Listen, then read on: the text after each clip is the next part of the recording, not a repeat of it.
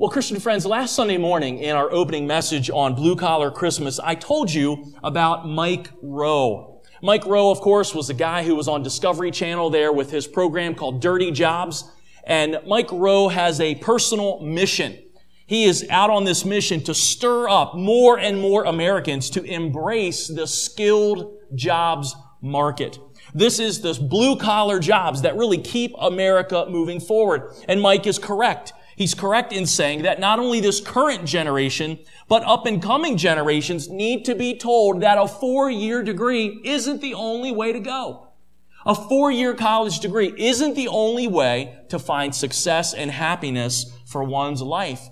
There are thousands upon thousands of skilled jobs out there, blue-collar jobs available today. They're out there for the taking. And the people who are embracing these skilled jobs are fast discovering that the sky really is the limit. Now, family, just for instance, this week, I spotted an article that appeared back in the Wall Street Journal on April 29th. And this particular news article talked about the large number of American women who are now stepping up and securing so many of these skilled job opportunities. The title of this article in the Wall Street Journal was this: Women Wanted. Blue-collar fields find new workforce. And it featured this byline: the share of truck drivers, electricians, plumbers, and mechanics who are women recently touched the highest level in 25 years. Now, family, one of the women who was highlighted in this article was a lady. Her name is Kenyette Godhigh-Bell, and she's from Clearwater, Florida. She's a 46-year-old who traded in her real estate license for a truck driver's license. And now she makes her living making regular deliveries, sitting behind the steering wheel of an 18-wheeler. This article went on to point out that because America's need for skilled workers is so great, and because the pay scale of these skilled jobs only continues to rise, more and more people, including many women, are now stepping up to secure these new job opportunities. Or family, if we could say it in a different way, more and more people, including more and more women, are discovering that availability opens the doors to possibility. Well, Christian friends, we're going to continue our sermon series here on Blue Collar Christmas. And this morning, you and I are going to do a study of Mary. Mary, of course, was that young Jewish peasant girl. She was married to a blue-collar guy, a blue-collar carpenter whose name was Joseph. And in almost every respect, Mary also was just as ordinary. Mary was just as commonplace as Joseph was. Mary wasn't born into wealth. She wasn't born into privilege. She was not born into great resources. And yet, God selected her. God chose her. And God was going to use her in such a mighty way to be the earthly mother of our Savior, the Lord Jesus Christ. And family, we're going to discover today in God's Word that it was Mary's humble availability that opened the door for God's possibility. Friends, I want you to open your Bibles with me here to the Gospel of Luke. Luke chapter 1. Now, friends, other than the Lord Jesus himself, perhaps no other figure in all the pages of Scripture stirs up as much controversy or polarizes opinions so quickly as Mary. Historically speaking, people typically respond to Mary's biography in one of two extremes. Now, there are many people on the one side who come from the side of the Roman Catholic Church, and on this side, they magnify Mary. They believe Mary to be a saint who is to be venerated. She's to be prayed to. She's to be adored. The Roman Catholic Church officially puts much emphasis on the person of Mary. Catholicism views Mary, their official teaching on Mary is that she is the co-redeemer. They believe her to be the co-redeemer. In other words, just as Jesus becomes the second Adam, so they see Mary to be the second Eve, whom God uses to bring about our salvation. the Roman Catholic Church also teaches this about Mary. They teach that Mary was sinless at her birth. They teach that Mary was sinless at her birth. That is the doctrine of the Immaculate Conception. The Immaculate Conception is not about Jesus. The Immaculate Conception of the Roman Catholic doctrine is a belief that Mary was born sinless. And then, friends, since the 1950s, the Roman Catholic Church has officially taught the doctrine that's called the Assumption of Mary. And this is basically a belief that since Mary was born without sin, so if Mary did not sin, if she lived a sinless life, then she must have gone straight to heaven without dying. And that is the teaching of the Roman Catholic Church. It's called the Assumption of Mary, that she was just assumed up into heaven at the end of her earthly days. Friends, without a doubt, Roman Catholic doctrines elevate Mary nearly to as high as the Lord Jesus himself. But that's just one perspective. That's one side of the coin. The other side, the other perspective, comes from some very hot-blooded Protestants who react so violently to this teaching about Mary. And many Protestants swing the pendulum hard the other way, to the point where they go to the other extreme. And they actually want to degrade Mary. They want to denigrate Mary. They want to put Mary down as if she's some unimportant, inconsequential role player, just some girl that God picked for a womb. Well, family, I'm here to tell you this morning that both of those approaches have lost the biblical balance. Both of those extremes have lost the biblical balance put forth by the Scriptures. God's Word is so clear. Mary is not the co-redeemer.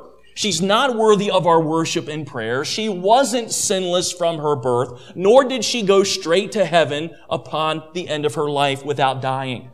But friends, at the same time, the Bible does not ascribe Mary to be just some girl, some insignificant pawn that God chose just randomly because he needed a womb for the incarnation of Jesus. Well, friends, what's the balanced perspective? What's the biblical approach for how we should look and think regarding Mary? What insights does the Bible give us about Mary? What relevant lessons can you and I learn as Christians today for our lives from Mary? What can Mary teach you and I today about this connection that exists between availability, our availability, and God's possibility? Well, friends, here in the Scriptures today, I want us to look together at three authentic actions. Three authentic actions that were taken by Mary. And I hope you'll take some notes here. These notes, some sermon notes were provided for you there in your bulletin. I hope you'll follow along. And let's look this morning at three authentic actions that were taken by Mary. Here's the first one. Number one, Mary surrendered herself as God's willing servant. Number one, Mary surrendered herself as God's willing servant. Now, I hope you have your copy of your Scriptures open with me here. We are in Luke chapter 1. And I hope you'll follow along with me now as I read Luke 1, beginning in verse 26, all the way down to verse 38. In the 6th month, the angel Gabriel was sent from God to a city of Galilee named Nazareth, to a virgin betrothed to a man whose name was Joseph, of the house of David, and the virgin's name was Mary.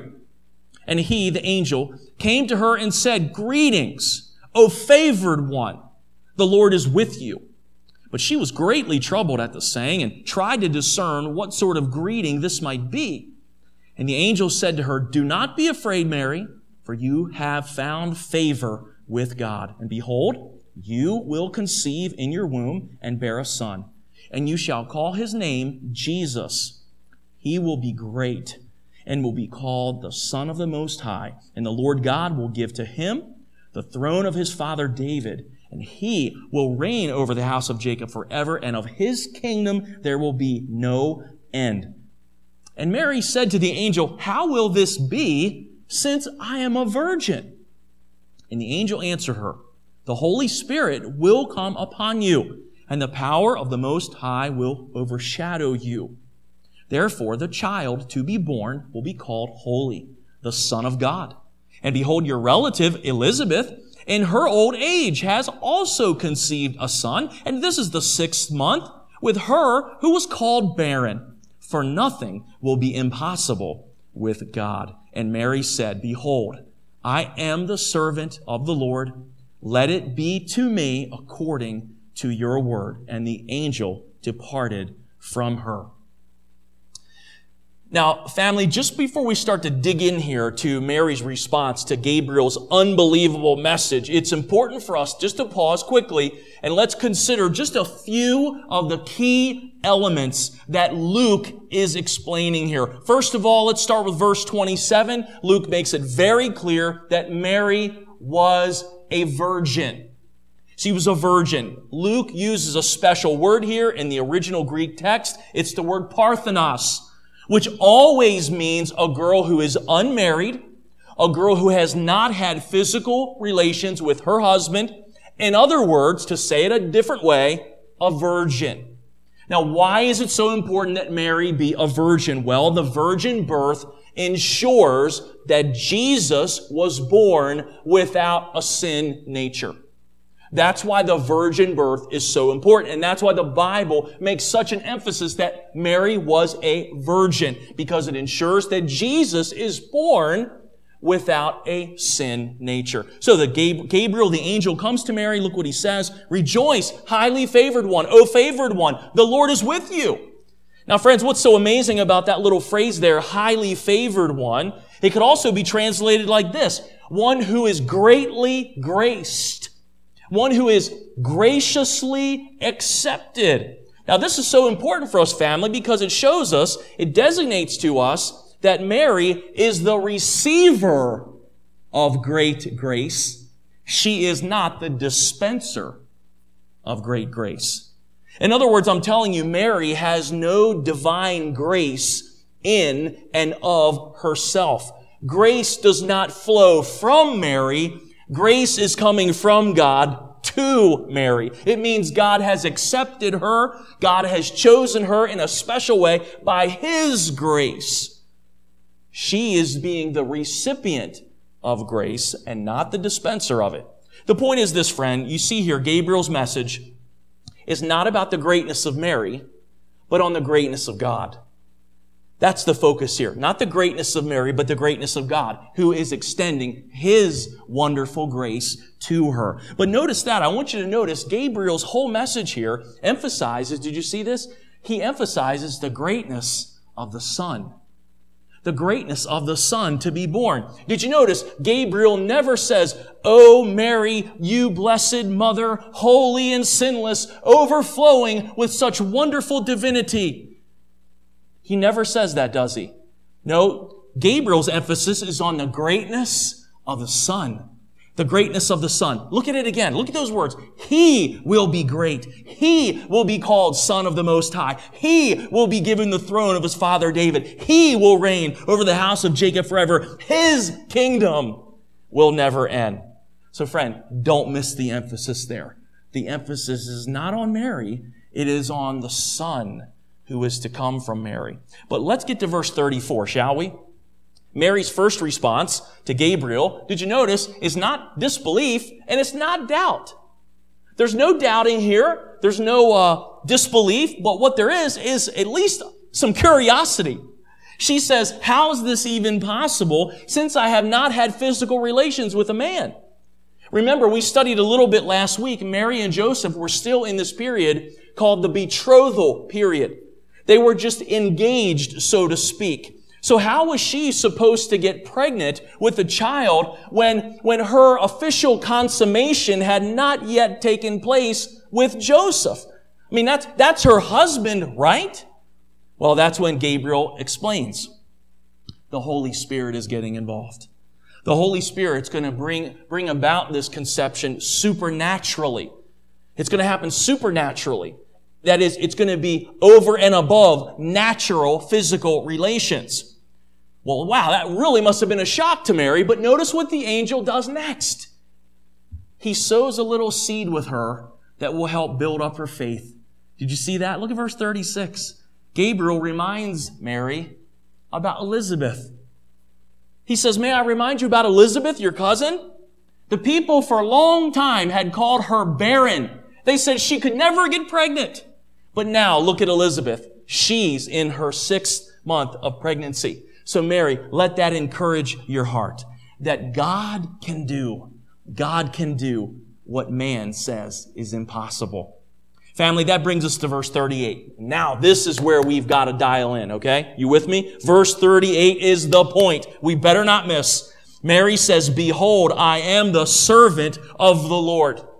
I am the servant of the Lord. Let it be to me according to your word." Or another way of saying it, Mary says, "Gabriel, I consider myself the female bond slave of the Lord. I'm the female bond slave. I have heard you, and I believe you, and I submit myself to whatever the Lord would want to do with my life." Christian friends, you and I should be truly amazed here. I mean, really amazed at what a humble, godly girl Mary was. I mean, do you know young Christian girls who have this attitude, this perspective, this kind of humility? Friends, I want you to just remember here for a moment what Mary was agreeing to. Here she was, not fully married yet, still in the betrothal process, and she's about to become pregnant. And that means that she is about to have to endure the stigma of being an unwed mother. People would see her around town with this big belly, and they knew that she was not officially married yet, and they would point fingers at her, and they would talk behind her back, and they would gossip about her, they would whisper about her. All kinds of talk would be going across town, accusing her of infidelity, of adultery, fornication. And that stigma, dear friends, would actually follow her for the rest of her days. In fact, not only would it follow Mary for the rest of her days, that same stigma people tried to attach to Jesus himself. In John chapter 8, verse 41, I won't make you turn there, but Jews were publicly criticizing Jesus. And one of the criticisms leveled against the Lord Jesus in John 8:41, the Jews accused Jesus of being an illegitimate son. That's John 8:41. In other words, they accused Jesus of being born of sexual immorality. Where does that go back to? It goes back to Mary in this situation. Friends, the bottom line for Mary, this was an incredible privilege. Such a special privilege God was granting her. But this special privilege was not going to come without adversity and some real struggles. But yet the scriptures say that despite all that, Mary still surrendered herself. She surrendered her entire self to the Lord to do the Lord's will. Christians, do you see a relevant application there for your own Christian life today? Christian, would you take a look at your own heart for a moment? Christian friend, can you say that you're just as willing? Are you just as humble? Are you just as compliant as Mary was? Are you just as inclined, Christian friend, to do the things that God would have you to do? Are you willing, dear friend, to submit yourself and your life and your heart and your plans to the Lord? Are you willing to be used of the Lord in some way? Even if it means hardship, or pain, or some personal cost. Look at Mary here. She was willing to turn over her whole life, her reputation, her future, her standing in the community, even her own body. She surrendered it up for the Lord's work. Christian friend, do you have that kind of willingness? Do you have that kind of humility in you? Are you willing to do what God wants you to do, even if it puts you on the outs with people? When it puts you on the outside looking in with your family or your friends, maybe your classmates, maybe the coworkers, are you willing to obey God? Are you willing to go along with what God wants, even if it costs you your money or your popularity or your reputation? Christian friend, can I remind you that is exactly what God calls every Christian to? We look at Mary and we look at her willingness to become this sacrifice of sorts, to give everything to bring Jesus to this world. But friend, have you forgotten that that is exactly what God calls you to? This same willing sacrifice to give everything to be pleasing to God. Look in your notes, Romans 12, verse 1. I appeal to you, therefore, by the mercies of God, to present your bodies as a living sacrifice, holy and acceptable to God, which is your spiritual act of worship. Paul writes these words as well, remember, in 1 Corinthians chapter 6, verse 19, for you are not your own. You were bought with a price. So glorify God with your body. Christian, when we look at Mary's first authentic action, it should be such a challenge for us. Even in the here and now. Yes, Mary was. She was just a blue-collar girl, but wow, what incredible commitment she had to serve the Lord, to be pleasing to the Lord, to be used by the Lord. This experience of bringing Jesus into the world, it would have great personal cost. But Mary was willing to pay it. Now, let's move on. Can I show you a second authentic action? Second authentic action that Mary took. Number 2, Mary stated her own need for a Savior. Number 2, Mary stated her own need for a Savior. Now, skip down with me in Luke chapter 1 here to verse 46. Verse 46. And Mary said, my soul magnifies the Lord, and my spirit rejoices in God, my Savior. For he has looked on the humble estate of his servant. For behold, from now on, all generations will call me blessed. Now, friends, we're skipping over here verses 39 to verse 45. And we'll just quickly summarize here. Luke, the gospel writer, tells us, following the angel's announcement, Mary travels to go visit her cousin Elizabeth. Elizabeth, as we said a moment ago, was in her own pregnancy. She was 6 months along. She was going to give birth to John the Baptist. John the Baptist, of course, is a very key player in the life and ministry of Jesus because John the Baptist becomes the herald or the forerunner for Jesus. Well, verse 45, we didn't read it, but Elizabeth is supernaturally moved by the Holy Spirit. Elizabeth is seeing God's work in Mary's life, but then beginning in verses 46 and following, now Mary responds. Mary responds to Elizabeth's statements with some statements of her own. And what we have here in verses 46 and following is this special section. Your Bible probably has it blocked out, kind of set off to the side a little bit, and it's because that is a song. This is a special song. It's a section of praise. This section is often called by theologians Mary's song. Sometimes it has the word Magnificat attached to it. You might have heard that word before. Mary's Magnificat. The word Magnificat is a Latin word. It's the Latin word for magnify. Now, the Bible you have sitting in your hands today is an English Bible. Now, we all remember that the original scriptures, Hebrew of the Old Testament and Greek in the New Testament.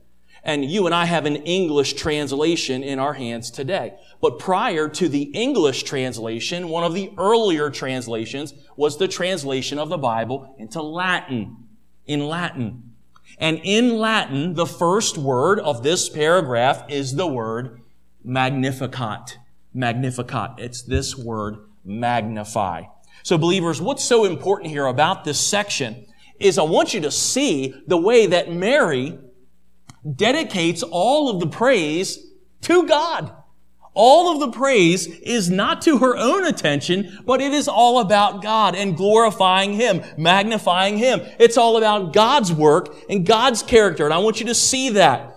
Now, here in our text, Mary uses this phrase, and I'm pointing this out for you, and Bob even pointed it out for us in our scripture reading today. Notice how many times Mary uses this phrase, He has. He has. So the whole song is not about the glory or greatness of Mary. It's all about the glory and greatness of God. He has. That shows up like 8 or 9 times. But family, we're going to come back to the song in a minute. Because what I really want you to see is what's in verse 47 and into verse 48. Would you look at that? Look closely. Look what Mary says there. For my spirit rejoices in God, my Savior. For he has looked on the humble estate of his servant. Now, family, those two statements, they ought to leap off the page at you. These two statements, they ought to jump off of Scripture into your mind and heart. Well, why is that? Well, first of all, Mary acknowledges her need of a Savior. Mary acknowledges she needs a Savior. So Mary isn't divine. Mary isn't sinless. Mary was not born free of original sin. She says, my soul magnifies the Lord, and my spirit rejoices in God, my Savior. From her own lips, Mary acknowledges she needs a Savior. She was not born the lofty Queen of Heaven. She is not the co-redemptrix of salvation. No, she says she was born in a humble estate. Just a humble girl. And she acknowledges she needs the amazing grace of God in her life just as much as every other sinner walking this planet. Friends, what a privilege that God has given her to give birth to the Savior that this planet needed, and guess what? The Savior that Mary needed. Dear friend, can I just pause right here to ask you a very important question? I wonder, friend, if perhaps, dear friend, during the hustle and bustle of this December, I wonder if perhaps you have forgotten the most fundamental truth of all as it relates to Christmas. The fundamental truth that Christmas is about a Savior. Christmas is about a Savior. It is about your need and my need and Mary's need and all of our need. We need a Savior. And that is what Christmas is all about. It is about Jesus Christ who came, why? To be our Savior. You know, maybe you're listening to this message today and you aren't a Christian. Friend, I want to ask you, what is your relationship with Jesus Christ, the Savior? Friend, has there ever been a day in your life when you genuinely acknowledged that you're a sinner and that you need a Savior? Friend, the Bible wants you to know the reason Jesus came is because you need a Savior. You are a sinner just like Joseph and Mary and all the rest of us, and you need a Savior. But friend, you need to know He must be your Savior. He must be your Savior. It is not enough that your wife is a Christian. It is not enough that your mom or your dad is a Christian. It is not enough that some of your relatives are a Christian. Friend, I'm asking, do you have Jesus as your Savior? Friend, don't go another Christmas without embracing Jesus, who is the answer to your greatest need. In your notes today, I gave you this wonderful quote that was shared by Max Lucado. He said this, if our greatest need had been information, God would have sent us an educator. If our greatest need had been technology, God would have sent us a scientist. If our greatest need had been money, God would have sent us an economist. If our greatest need had been pleasure, God would have sent us an entertainer. But our greatest need was forgiveness. So God sent us a Savior. That's exactly right. Friend, if you've never accepted Jesus Christ as your Savior, I hope today's the day. I hope today is the day that you would invite Jesus into your life. Well, you say, how do I do that? Well, friend, it's not hard. The Bible says you begin by humbling yourself. You humble your own heart. You acknowledge that you are broken, that you are a sinner, that you are a person who needs a Savior. You confess your sins to Jesus. And then by the heart of believing faith, you believe on Jesus. You believe that you're the problem and He's the answer. You have the sin, but He is the Savior. Friend, you trust in Jesus Christ alone. You don't trust in the church. You don't trust the pastor. You don't trust those other Christians around. No, your trust is in Jesus Christ. You're trusting Him alone. Dear friend, you can do that today. And I pray you will. I pray today will be the day that you trust in Jesus, that He becomes your Savior. But look, if you have questions about that, you want to know more, you want someone to talk to you, maybe you have more questions, you want to have someone pray with you, well, friend, don't hesitate. Come and talk to me after the service today. Nothing would mean more to us than to talk to you, help you come to know Jesus Christ as your Savior. Friend, what a joyful Christmas this would be for you to come to know Jesus Christ. It would be a truly life-changing Christmas for you as you put your trust in Jesus Christ for Him to become your Savior this Christmas. Well, family, I want to show you here one more authentic action. Can we do it? One more authentic action that Mary takes in this great narrative. Here's the third one, number 3. Mary showed her thankfulness with praise. Number 3, Mary showed her thankfulness with praise. Look with me again at verse 46 and following. Mary said, "My soul magnifies the Lord. My spirit rejoices in God my Savior. For He has looked on the humble estate of His servant. Behold, from now on all generations will call me blessed. He who is mighty has done great things for me. Holy is His name, and His mercy is for those who fear Him from generation to generation. He's shown strength with His arm. He scatters the proud in the thoughts of their hearts. He's brought down the mighty from their thrones. He's exalted those of the humble estate. He's filled the hungry with good things. The rich He sends away empty. He's helped His servant Israel in the remembrance of His mercy as He spoke to our fathers, to Abraham, and to his offspring forever." Friends, this beautiful song here, doesn't it give us a great window into the heart of Mary? It really does. What a window. Mary understands that God has chosen her. He has graced her in such a special way. He's chosen her out of all the millions of women to walk the planet. He's chosen her to bring the Messiah to the world. And you see here Mary's fullness of spirit just overflowing with praise. Just a thankful heart filled with praise to God. Friend, again, I want to just point out to you this poetic song, the whole focus of the song. It isn't about Mary. It's all about God. Verses 46 to 49, she's showering God with praise for His blessings, His unexpected kindness. 50 to 53, she praises God for His character, the way He lifts up the humble, He puts down the proud. Verses 54 and 55, she recognizes that God's keeping His promises here. This isn't something God just pulled out of thin air. These are great promises that have come down all the way from Father Abraham, the promise to the people that the Savior was coming. Friends, I just hope you can see here Mary's praises are just saturated with the character and the goodness of God. And friend, there's a great challenge for us here, Christians. There's such a relevant application for your life here. Just like Mary, if you're a Christian today, you know the Lord. You've come to know the Lord. You've come to experience His kindness through His salvation, through Jesus Christ. Friend, just like Mary, you and I, we've been on the receiving end of so much of God's blessings.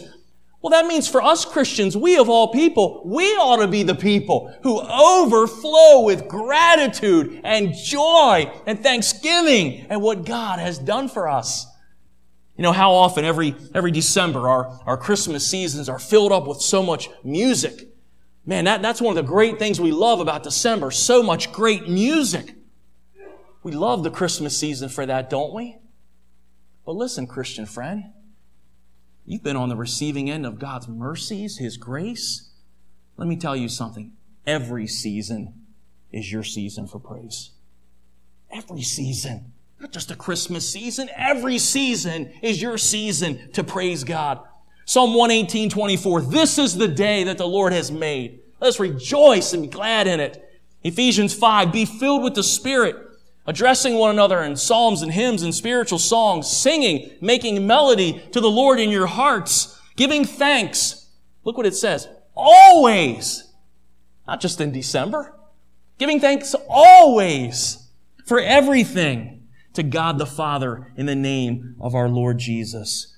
Here's a powerful challenge for you, Christian friend. This Christmas season, you ought to be praising God.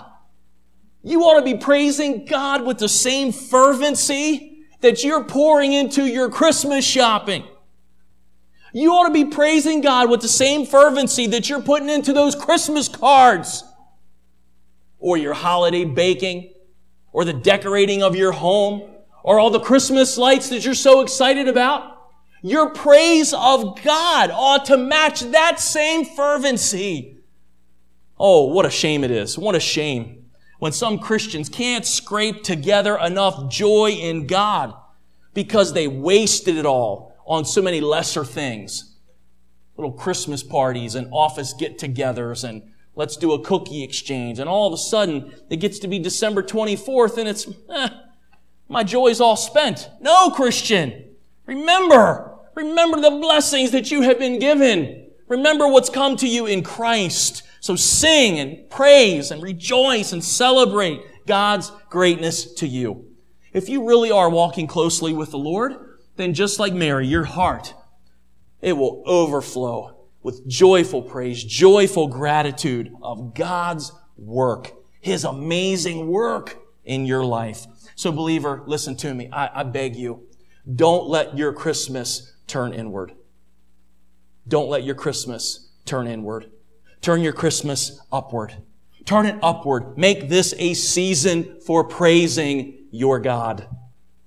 Well, Christians, as we close this morning, I hope you'll come away encouraged, and I do hope you'll come away stimulated by the biography of Mary. She really was just a blue-collar girl. She was obscure and ordinary in so many respects. And yet God used Mary in an extraordinary way because of her humility, because of her devotion to God, because of her willingness to serve. So believer, let me ask you, how are you going to live differently this next week based on what you've heard this morning? How will you live differently even later today based on the truth that you've heard now from God's Word?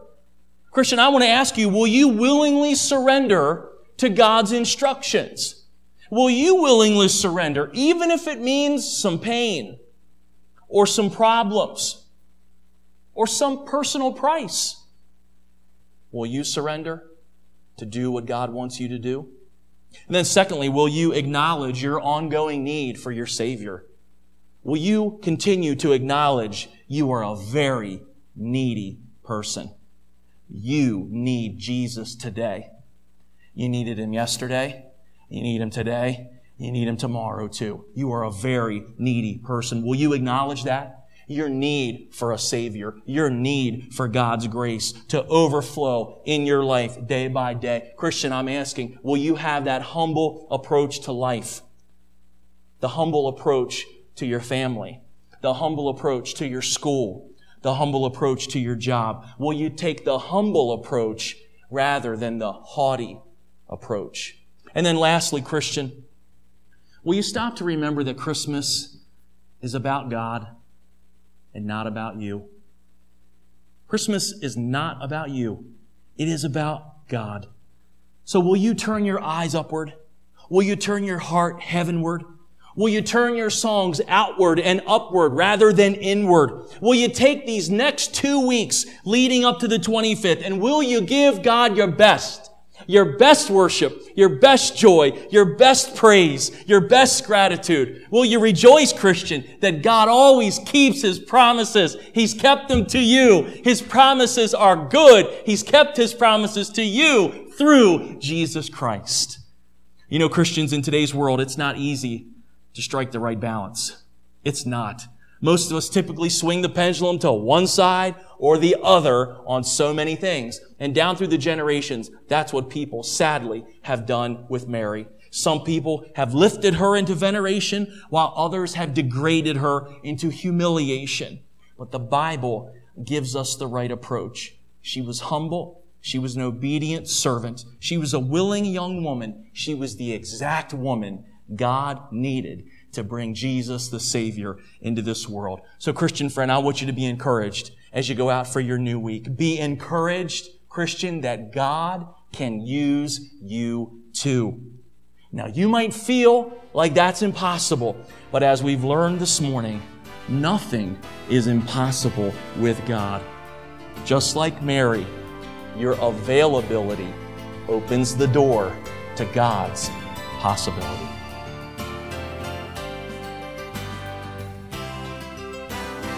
Thanks for listening. This Preaching for a Change broadcast has been brought to you by the Grace Baptist Church of Hazleton, Pennsylvania. For more information, visit us online at mygracebaptist.church. If you enjoyed this broadcast, then share it with a friend on your favorite social media network. And be sure to join us next time for more enlightening and encouraging biblical exposition here on Preaching for a Change.